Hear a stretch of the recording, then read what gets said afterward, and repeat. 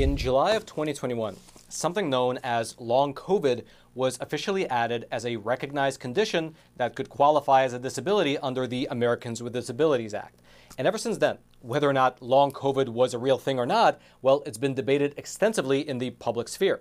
On the one hand, you have the general medical establishment acknowledging that it does exist, whereas on the other hand, you have people who are, you can say, incredibly skeptical, saying that long COVID is nothing more than the latest manifestation of hypochondria.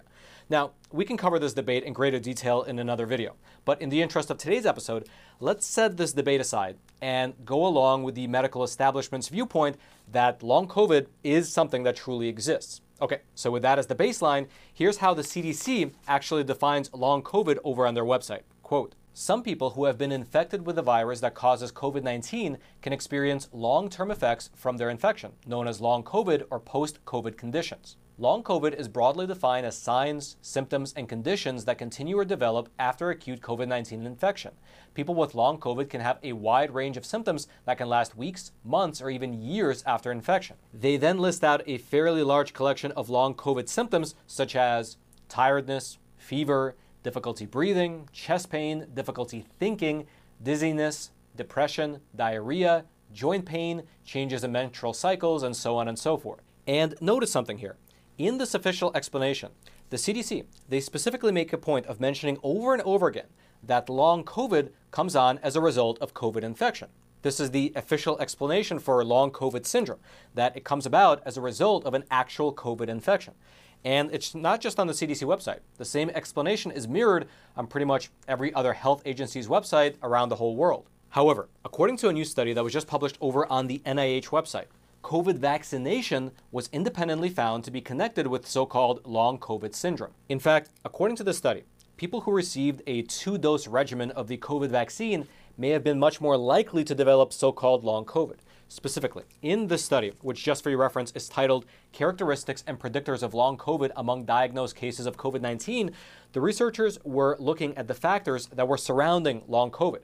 They were looking at the factors that made people either more or less susceptible to getting it.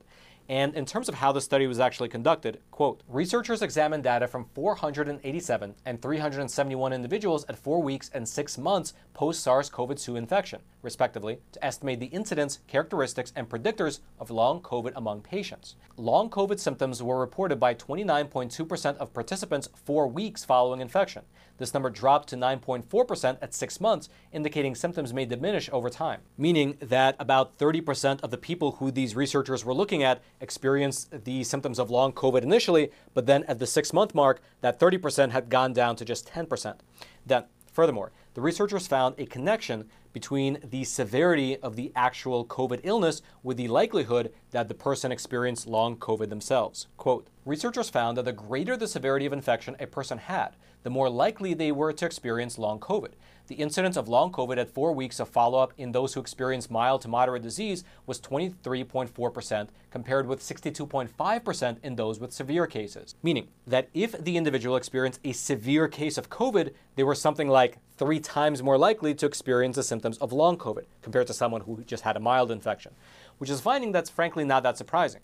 However, what was perhaps actually surprising was the connection that they found between being vaccinated and developing long COVID. Quote, "During the 4-week follow-up, patients were more likely to experience long COVID if they had pre-existing medical conditions, or if they had received 2 COVID-19 vaccine doses.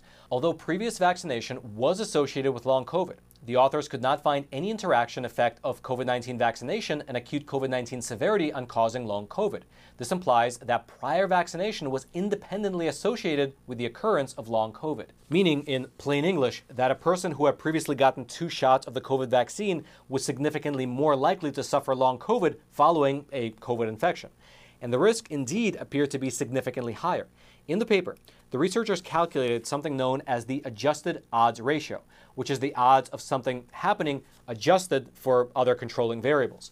And in the paper, it showed that a person who received 2 doses of the COVID-19 vaccine prior to actually getting infected with COVID was 2.32 times more likely to develop long COVID. Again, this means that a fully vaccinated person was found to be about 2.3 times more likely to develop long COVID compared to an unvaccinated person. Now, this finding, it obviously flies in the face of current conventional official stance by the US government.